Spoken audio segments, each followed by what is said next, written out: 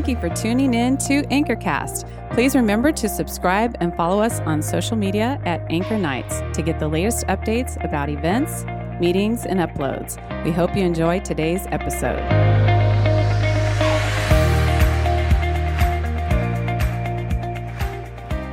Hey everybody, how are you doing tonight? Hey, I just want to agree with everything that Jake said about Maddie. You're a special girl, and we're excited for what the Lord has in store for your future. God's good all the time. And it's also, when you travel, you bring fans and family as well. So that's pretty cool. Hey, if we haven't met yet, my name is Brent. I'm one of the pastors here at Cross City. It's always an honor to be able to teach, oftentimes on the weekends on behalf of our senior pastor, David, but also this evening. Let me tell you why for a couple reasons. Reason number one is that I am just so excited to see where this ministry has come in the last several years. Probably most of you don't know this, but it was about 4.5 years ago that I actually began to lead this ministry, and I need to tell you, it was not like this. It was much smaller. It was in a whole other building on the campus, but there was a spark. There was something that was there, and the partner that I had in ministry was Jake, and Jake was our worship guy, but he was more than just our worship guy. God was doing something in his life. He was preparing him for something greater and bigger. And Jake, wherever you are, I'm not sure where you are, but I'm proud of you. I believe in you. I believe greater things are even in store for you in the future.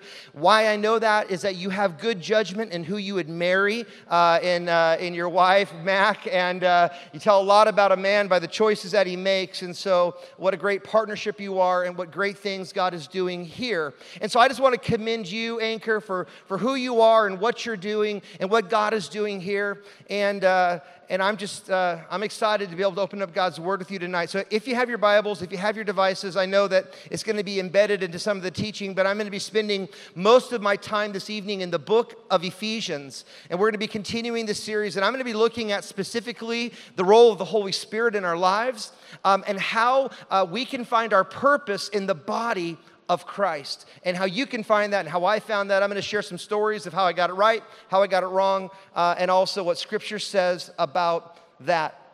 But before I do that, I need to make a confession. The confession is that I don't always follow instructions. I don't follow directions well, like a lot, as in never. So, let me give an example. When I get something, I buy something and it has directions, I never read them. Any other people out there that never read the directions? Can I see your hands? All right. It's now you follow directions there. That's pretty impressive, because most of you that don't follow directions, you're like, I'm not raising my hand. Yeah, I'm not going to do that. I wore this watch as a perfect example. That I got this watch because I officiated a wedding for a family member like 4 or 5 years ago, and it had instructions on how you could make it smaller.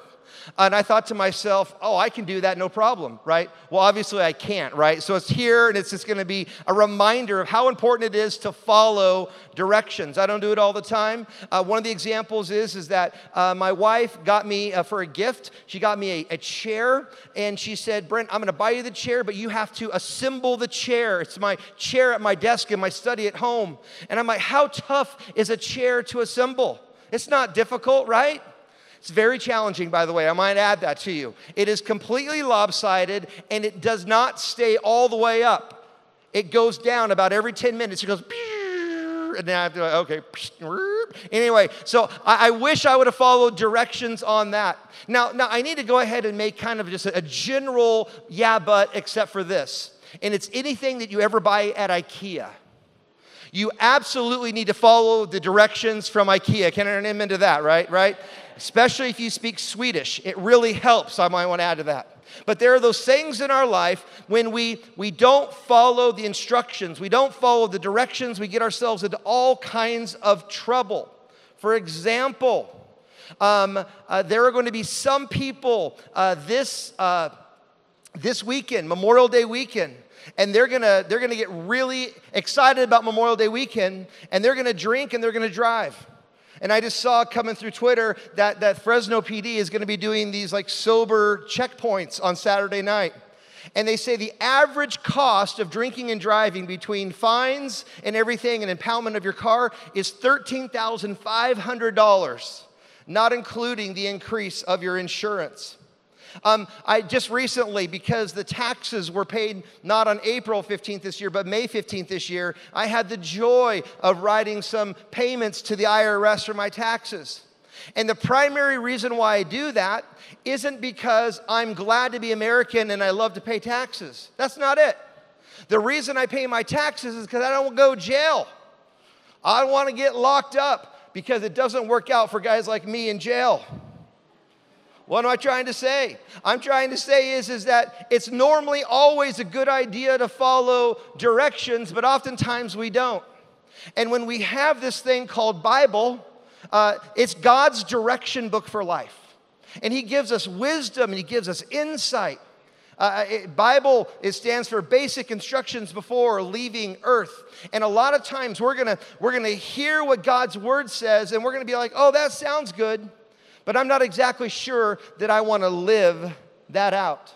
We know that it provides guidance. We know that it provides instruction. We know that it provides direction for our life.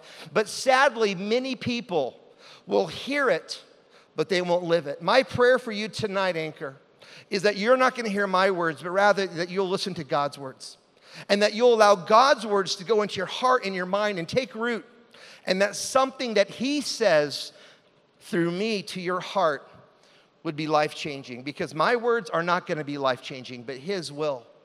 But unfortunately, pride in some of our lives, myself included, is going to blind us from wanting to hear this and listening to this. Unfortunately, decisions that we make that we think we're being cool, we're being totally foolish, and we're going to find ourselves not walking our own path and doing our own thing, like Frank Sinatra said, I did it my way. But rather what we're going to do is we're going to be following our own way, and it's going to get us not found but lost. Furthermore, there's a lot of us, as we're looking at this topic of purpose, we're like that very famous U2 song that says, I still haven't found what I'm looking for. And there are some of us, some of you, myself included, that there are those parts in our life that we're looking for meaning. We're looking for something greater. We're looking for that next thing. We're looking to be happy. We're looking for the hit. We're looking for the relationship. We're looking for whatever that might be. And I want you to know that tonight it's possible for you to experience God's eternal purpose here on earth and enjoy it all the way in heaven. But here's the thing, everybody. We see example after example. For some of your parents, you saw them, and they made poor choice after poor choice, and their marriage dissolved. You saw decisions that mom or dad made right before your eyes, and you wish that they wouldn't, and you could have told them to do otherwise, but they decided to do their own thing. For some of you, you went against the advice of friends and family members, and you made the decision, like, I'm going to do this, and you're telling me to do that, but I'm going to do my own thing my own way. If you're being honest, a little bit later, you wish you would have listened to your friends. For some of you right now, you're wondering to yourself, is it possible for the purpose that God has for my life, based on the decisions that I've made, if I've been aced out on what God could do through my life? You see, the idea of purpose, I believe, is one of the greatest topics you will ever wrestle with in your life. And it is especially important for you as young adults right now to put your heart and your mind around this. And here's why. Outside of the Bible, which is the most printed, published, and purchased book of all time, the number 2 most purchased book of all time is a book written by Rick Warren, and it's called The Purpose-Driven Life. And the reason it is such a popular book is I believe that it addresses that void. It addresses the question that all of us have, and that is why am I here? Why am I on this planet? What am I going to do with my life? And is my life going to amount to anything? And as a young adult, you know exactly what I'm talking about, especially this time of the year. I mean, this is graduation season, and I know there are probably some seniors in here, but there's definitely some of y'all that you graduated from high school, and you remember those really super awkward graduation parties. You remember that, everyone? Where like uncomfortable Uncle Ron would ask you, what are you going to do with your life? And you're like, I don't know. You know what I mean? You would have these people that would say, God's got great plans for your life. You're going to do great things. And you're like, literally like, I just want to make it through May, right? I just want to make it through this month. I'm not sure about great things. Who are you going to be? What are you going to study? What's your major going to be? What do you want to be when you grow up? Where are you going to live? You're going to have 3 kids or 4 kids? You know, you have all these questions. People are asking you about the purpose of your life. And you're literally like, I don't know. Well, I need you to know something. God knows. And He has a purpose and a plan for your life. And there is a scripture. There is a Bible verse. And everything that I'm going to say tonight is going to hinge on this truth. I think it's going to magically appear on the screen right now. And it comes from Ephesians chapter 2, verse 10. This is the Apostle Paul. And he is writing to a church, and I believe he shares potentially a key verse that we just kind of gloss right over of why we're on this planet, what the purpose of our life is. And this is what he says, that we are God's handiwork. Everyone say handiwork. Oh, that was lame. Everyone say handiwork. We are God's handiwork, created in Christ Jesus to do good work, which God prepared in advance for us to do. I'm going to have you keep that scripture up there for a little bit, because when I'm trying to understand something, I always kind of go through the who, what, when, where, why, what, and how. I think about the who of the scripture. Who? It's God speaking to you and to me, to us, God. What? He is saying you and I, we have been created by Him in His image, which is really cool. When? Before the beginning of time, God knew you'd be born. He knew you'd be on this planet that He created. Where? Where are we? We're not in Fresno, friends. As Christians, we are in Christ Jesus. That is our purpose. That is our significance. That is our standing. Why? To do good works. Would you guys all say good works? Good works. Good works. In Christ Jesus, to do good works. And so when a person asks you the question, why are you here? What's the purpose of your life? I suppose the Sunday school answer you could say is well, I'm here to have a relationship with Jesus Christ, and that is true. And I'm not discounting that at all. That we absolutely need to have a saving relationship with Jesus Christ from here and to forever. But it's more than just that. It's more than just praying the prayer. It's more than just checking the boxes. It's living our, guys, listen in, lean into this. It's living our lives now as a reflection of how we're going to be living our lives forever. And that is a purpose worth living and dying for. See, Jesus said, when He was asked, like, what's the point? What's the greatest commandment? Why are you here? And Jesus said, love God with all of your heart, mind, soul, and strength, and love your neighbor as yourself. When He gave His disciples, and if you're a follower of Jesus, you're a disciple, He gave them the Great Commission that was to go into all the world, teaching them everything that I've taught you, teach them.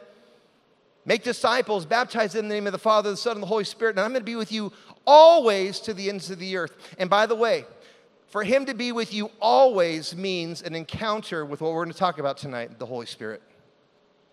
So when we begin to live out, and at Cross City, we call this our mission and our vision. Our mission is to make more and better disciples. A better disciple is a disciple that knows why they're on this planet and what they're going to do about it.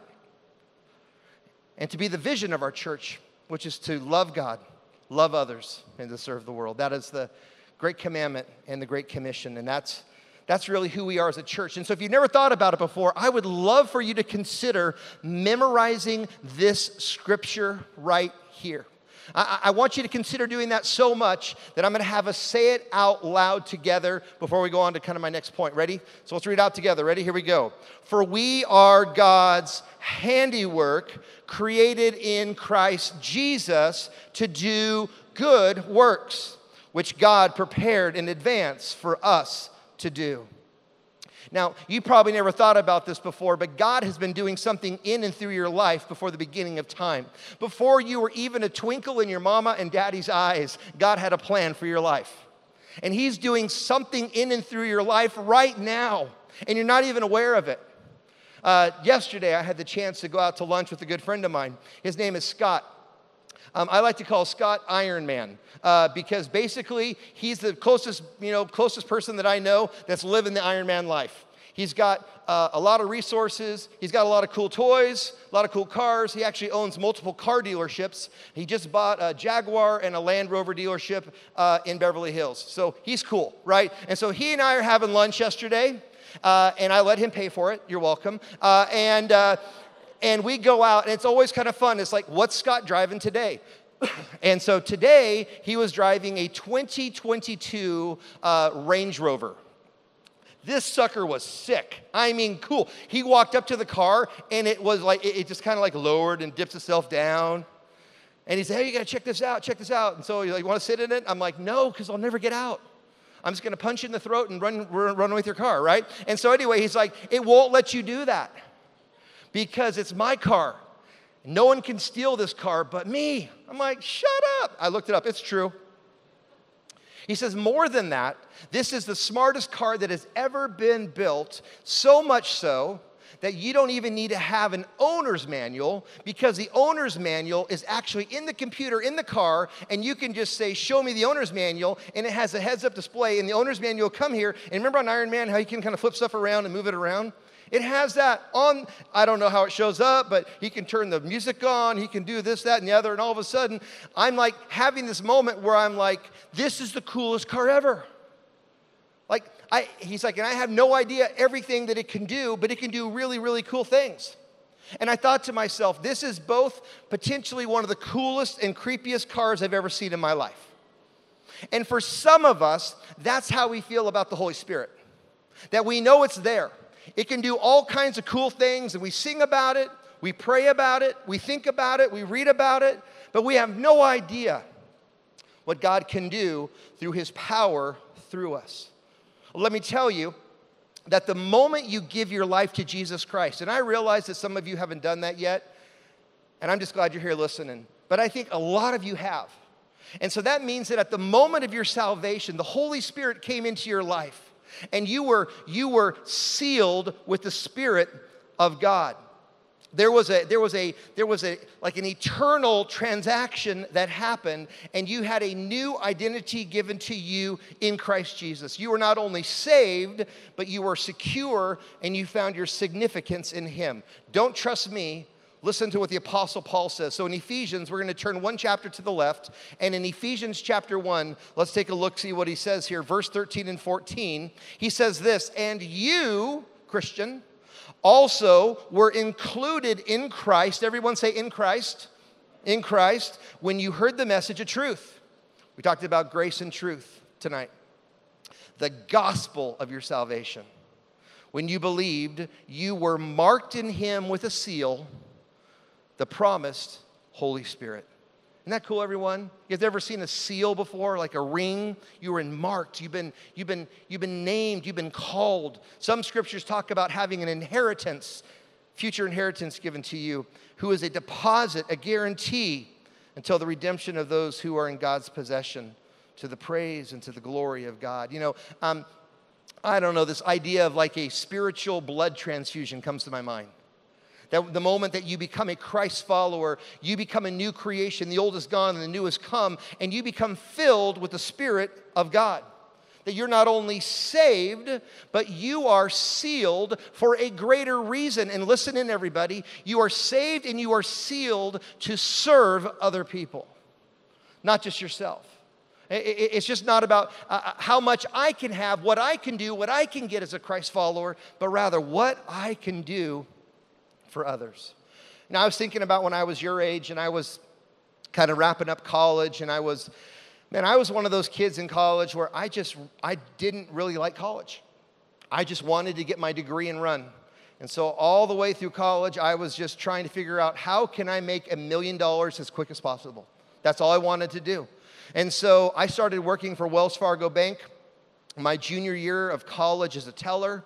By my senior year of college, I was doing finance as a senior in college. I got recruited by Wells Fargo out of college. I moved from my college dorm room into a condominium in Pasadena. And this was during the whole dot-com bubble bust. And there was a time, believe it or not, friends, that there wasn't an internet. And I'm that old, all right? So anyway, so the dot-com bust happened, and I'm sitting there having made more money than I ever thought I was going to make, being surrounded by some of the most beautiful yet miserable people that I've ever known.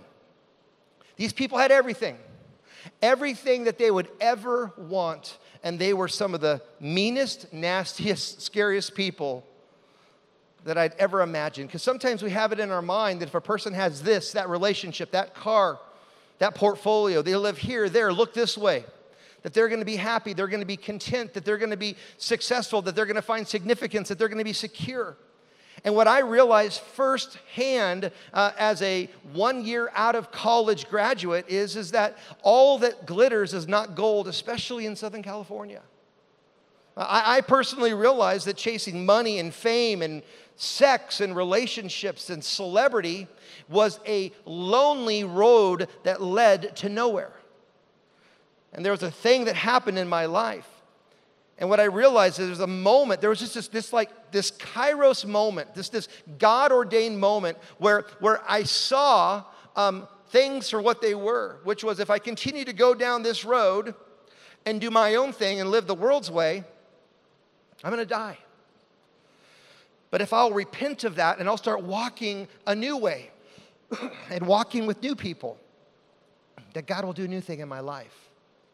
I began to see authenticity in some Christ followers that I'd never seen before. I began seeing people living the ways of Christ. And they were just happier. They had abundant joy in their life. They just seemed more content. It was at that time that a college pastor, young adults pastor at the church that I went to in Pasadena, he put me under his arm and he said, Brent, I just want to start talking to you about Jesus because I think God's got something he wants to do in your life. And this was the Bible verse that he gave me because he knew that I was the equivalent of a rich young ruler at the time. And he said this, Brent, godliness with contentment is great gain. You see, I'd realized in my life, and I can't speak for you, but in my life, I was chasing those things that I thought would make me happy. Whether it was a relationship, or it was a possession, or a degree, or it was a friend group, or status. I thought those things would give me significance. Those things would make me feel like I had succeeded. I was talking to Jake today. I was talking to some of the other guys that knew I was speaking this weekend. They're like, Brent, make sure that you just be real and you take off the gloves and you just speak the truth. So I need to ask you, Anchor, before I go there, can I speak the truth in love? Okay, let me speak the truth in love to you guys right now. Because what I know is that there are some of you right now that you have a misfocused purpose for your life.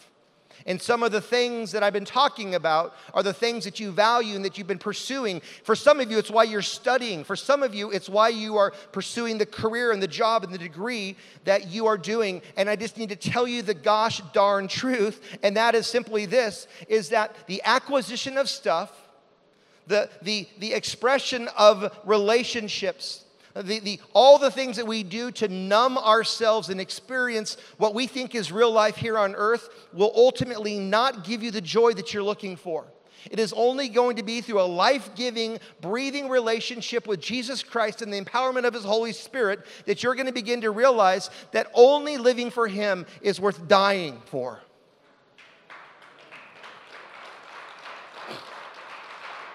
See, what I know is this.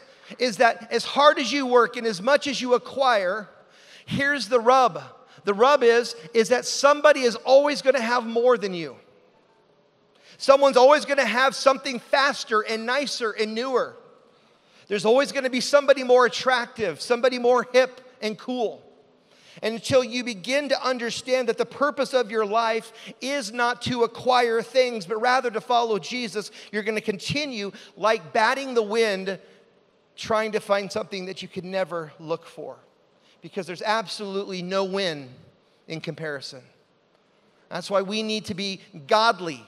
We need to follow Jesus. And when we do that, it gives us what Scripture says, great gain. For myself, I'm going to read very quickly through verse 7 through 10 of 1 Timothy. Listen to what Paul writes. I almost feel like I'm Paul to you, my Timothy's right now a little bit. Listen to what he says. He said, we brought nothing into this world, and we're not going to take anything out of it. But if we have food and clothing, we'll be content. Would you guys all say the word content? I know it's not a sexy word, but say it anyway. Say content. I know. So those who want to get rich fall into temptation and trap into foolish and harmful desires that plunge people into ruin and destruction. For the love of money, say love of money is the root of all kinds of evil. Some people eager to find money have wandered from the faith, and they pierce themselves with many griefs. Friends, I need you to understand what Scripture's not saying. Scripture's not saying that money is bad. Actually, money is really cool. You can do some amazing, cool things with money. You're sitting in one of them right now. Money can change the world. Like our church collected money to send to India to acquire oxygen for people that were dying of COVID. Money's a good thing. But the love of money, the infatuation with money, the pursuit of money, but let me go ahead and expand money to stuff. Relationships, acquisitions, position, fame, fortune, followers on Instagram, whatever it is, I don't know. But whatever that thing is, the love of that and not the pursuit of God is going to lead you down a road that is going to be very purposeless. So don't confuse the trap of contentment and complacency. You see, complacency is a vice. Complacency is like, I'm lazy, I'm just complacent. But contentment is a virtue. And when you begin to follow God and you begin to realize that you are the workmanship, the handiwork of God, and that you're on this planet for a purpose, you begin to live a life of contentment. It was in my seminary years when I was pursuing my master's degree, they took us down to Los Angeles, and they took us to Skid Row, which is kind of like where a lot of the homeless people live in Los Angeles, and then they took us to Beverly Hills. And they had us compare and contrast what we saw in those two places, and then we wrote a paper about it. Well, it was a couple of years ago, and I was working at another church here in town, and they needed for me to step in a temporary role and lead this summer trip to Southern California. And so I had this idea of doing something similar to that with all these students. And so we had, 150 students or so, and we hopped in all these buses, and we went to this place in Los Angeles called the Dream Center. Have you guys heard of the Dream Center before? It's actually pretty cool. It is a hospital. It was like a hotel hospital. It's kind of a weird thing. And a church came in and bought it, and they turned it into this mission agency that would accept people in wherever they were in life. If they were homeless, if they were single moms, if they were orphans, if they were sick, if they were hungry, if they were getting ready to die, and they could come to this place. It's called the Dream Center.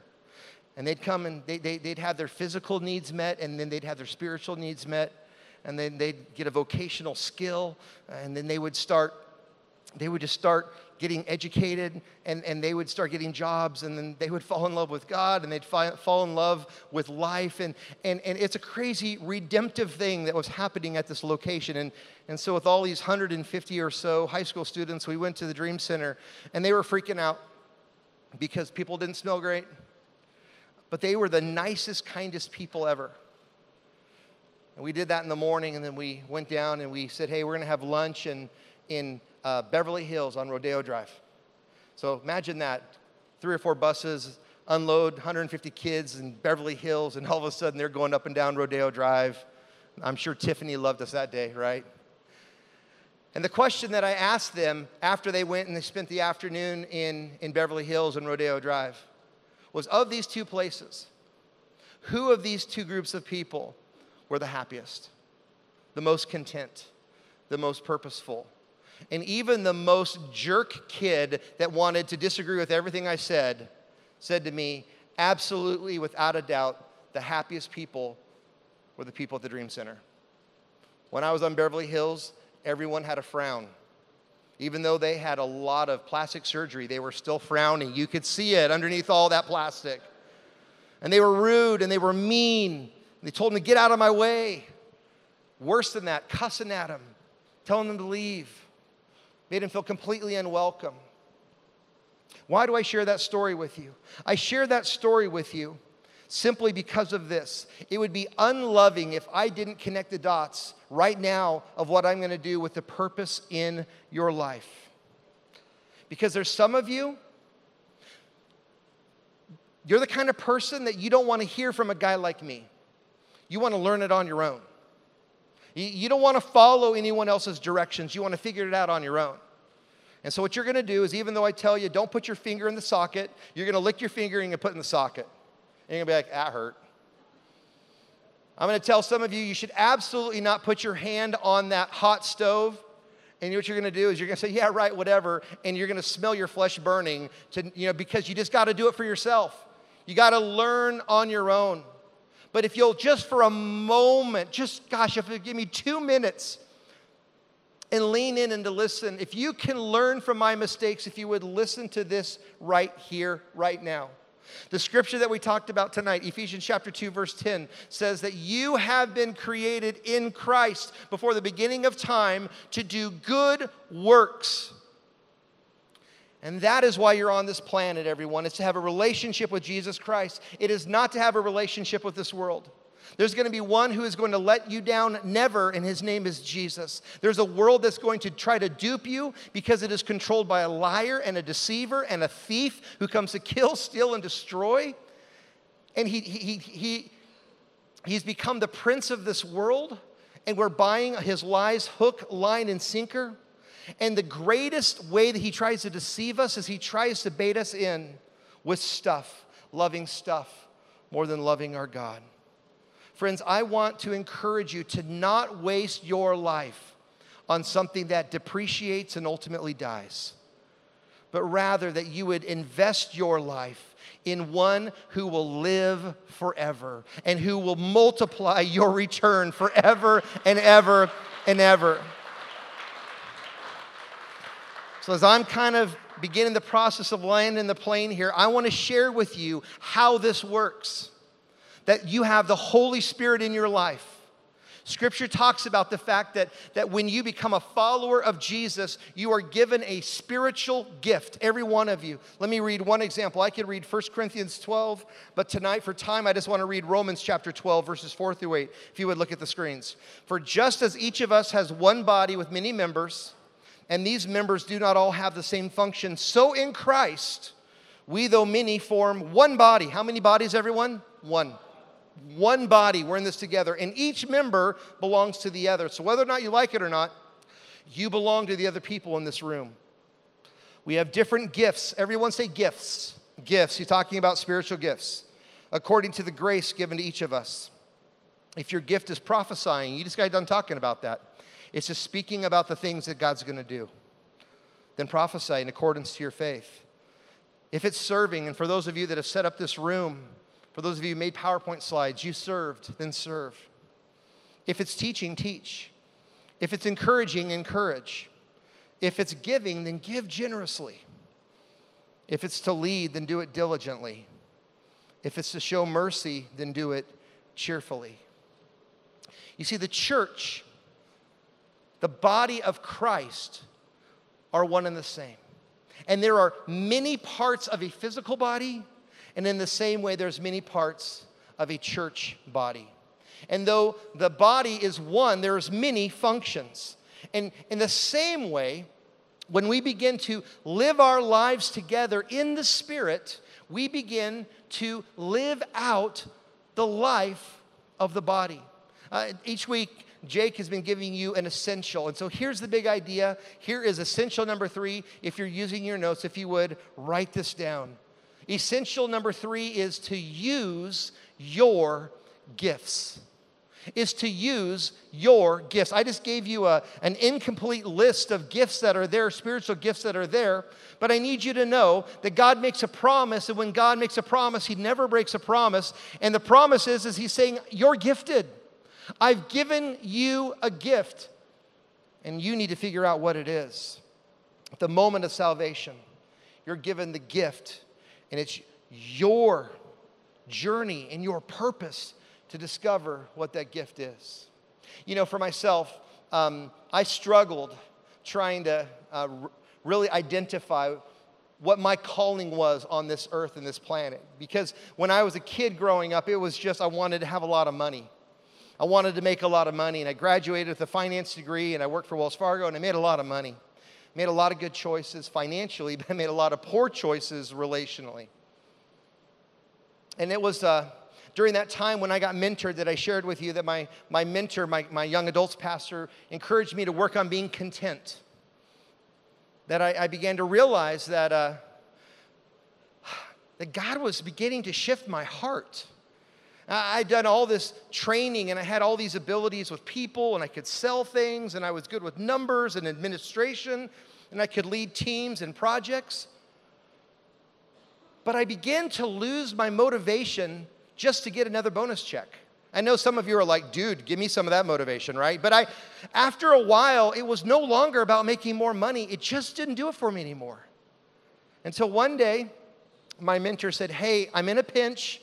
Would you do me a favor? Could you just help me out with this small group? I'll be back next week. I'm down a leader. Can you just come in here and I don't care what you do. Here's $20, buy some Cheetos, don't care. Talk about Jesus twice, you'll be fine. Okay, so because literally a moment of lapsed judgment, for that night, I said yes to becoming a freshman guys small group leader.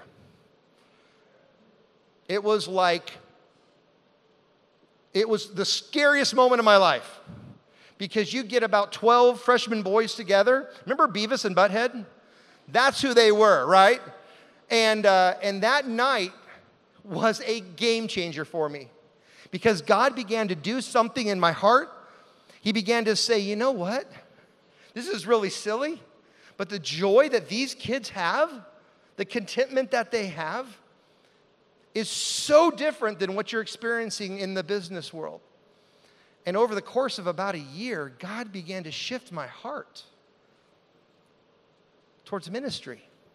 It made no sense. So when I'd be telling my friends, like I'm reading scripture and I'm telling them what's going on, I began to realize that God was calling me into ministry, into student ministry at that. I grew up in a Christian home. My mother and my father are very musical. I love music. My son loves music. He plays guitar up here in the band. I grew up piano lessons, guitar lessons, voice lessons. My mom is a choir teacher in Clovis Unified. In college, I was in ensembles and in orchestras and in bands. I traveled. I love music. And that's something that probably some of you never knew about me until right now. When I was in my first full-time job in ministry was actually a college and student ministries worship pastor. When I was a youth pastor and I had no budget and I had no staff, it was like me and my guitar and my smile and my Suburban. That's all we had, right? So I literally was a one-man show, and I would just sing and I'd preach and I'd teach, and we just grew a ministry that way. And then the ministry grew and the ministry grew, and I began to sense and feel that God wanted me to work as a teacher. And so I began to work as a teacher and a preacher, and ministries grew, and I found myself at a crossroads. And the crossroads was that I had to make a decision. And the decision was I going to focus on being a worship leader, or was I going to focus on being a preacher and a teacher and a leader? And I realized something, and this is going to be probably the most transparent thing I'm going to say with you tonight. I realized as much as I love music, I wasn't as good as I thought I was. And as much as I wanted to be a worship leader, pridefully, God was calling me to be a preacher. And so with my mentor, I said, you know what? I need to stop doing that so I can start really focusing in on this. I share that with you because there are people in our life who God touches and gives them a gift, and it's just not fair. If you guys know our worship leader, Trevor, over in the main room, I love and loathe that man. The guy's literally a rock star. He's played in arenas. And when he sings, you see him in the voice that he produces. It's not fair. I secretly want to be Trevor Morgan when I grow up one day. I would love to have been that, but I'm not. I'm Brent. And I love music.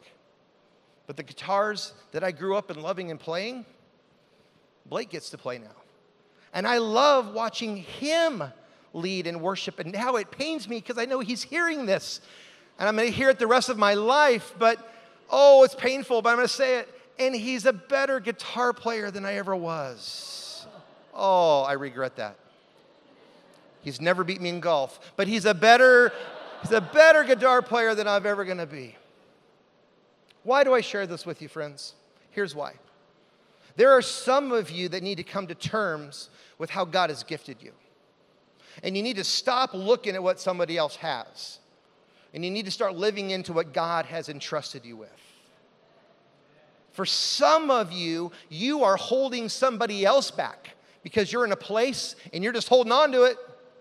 The truth is God is wanting you, and as much as I hate Maddie stepping away, I fully embrace it.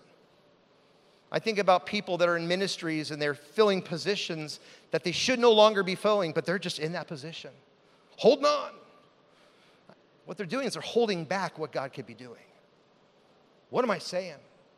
I'm saying is God has gifted you. God has purposed you to do good work. I've got some questions at the end that I'm going to be leading you through, that you guys are going to be talking through. But one of those is really how is God purposed you spiritually to do good works? So the band's going to come up and we're going to close in a final song. But there's some next steps that I want to challenge you with. Next step number 1 is that you would commit to allowing God to direct your life. And I know some of you that you've not done that yet. You've not yet put your hope and your faith in Jesus Christ. Nothing else is going to make sense. The purpose is not going to be revealed in your life until you make Jesus Christ your Lord and Savior. I encourage you to do that tonight. Number 2, I just want to encourage you to pray about God's purpose for your life. This is something that I have a feeling that you've thought about your whole life, but maybe you've never prayed about. And as Jake said just a couple of moments ago, we believe in the power of prayer at Cross City. And the prayer of a righteous person, it availeth much. I encourage you to pray about it. Number 3, for some of you, this is a whole new world that you need to explore. And I just encourage you to talk to me, talk to Jake, and we're going to point you in the right direction to talk about spiritual gifts in a non-weird, wonky way. Because there's some wonky stuff out there, friends. We'll direct you in the right way, the right path. It'll be biblically grounded. It'll be in line with Cross City. I encourage you to follow where God is leading. This is going to be a next step for some of you. Probably the most important one is going to be the 4th step, and that's just going to be looking for ways to, out of obedience, continue to do the work of God where you are, to be the handiwork of God. You know, for me, it all shifted and changed when I said yes to being a freshman guys small group leader. Maybe for some of you, saying yes is going to be saying yes to being a Sunday school teacher, or helping out at Vacation Bible School in 2 weeks, or being a greeter, or just coming alongside Jake and McKinnon and saying, hey, how can I help? What can I do? Now, I realize not everybody that's here tonight goes to Cross City, but if you do go to Cross City, I mean, there's some ways that you can get connected in the greater life of the church. You can sign up for Serve Tour on the weekends, or better yet, if you want to look at how we're serving in the community and around the world, then sign up for Go class coming up next month. I don't know how the Lord is leading and guiding your life right now, but this is what I do know, is that God wants for you to use your gifts. And He doesn't want you to be wasting your life on chasing stupid, silly things. And as tempting as they are, and as much as you want that relationship, you want that possession, you want that status, it will leave you high and dry and it leads to nowhere. Trust me, I know. I've been there, done that. I have the t-shirt and it no longer fits because I gained a lot of weight. I don't want you to do that. I don't want you to live that lie. I want you to live life. So please trust me. Don't put your finger in the socket. Don't put your hand on the burner.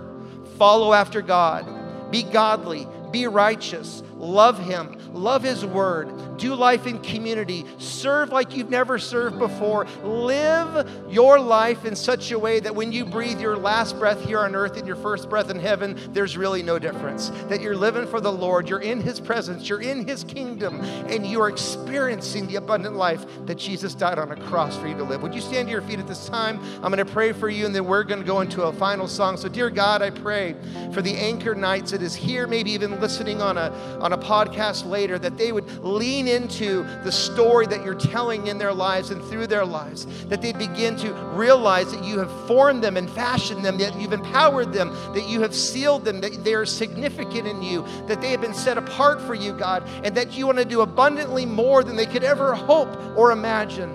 God, would we not settle for second best, but would we hold out for your very best? Because you're God, you are worth it. You're never going to let us down. God, you're never going to break a promise. We can trust you because your promises are yes and amen. God, you are so good. We love you so much. We want to live for you with all of our life. And if this is your prayer, would you say amen, amen, and amen? Let's give God a hand, everybody.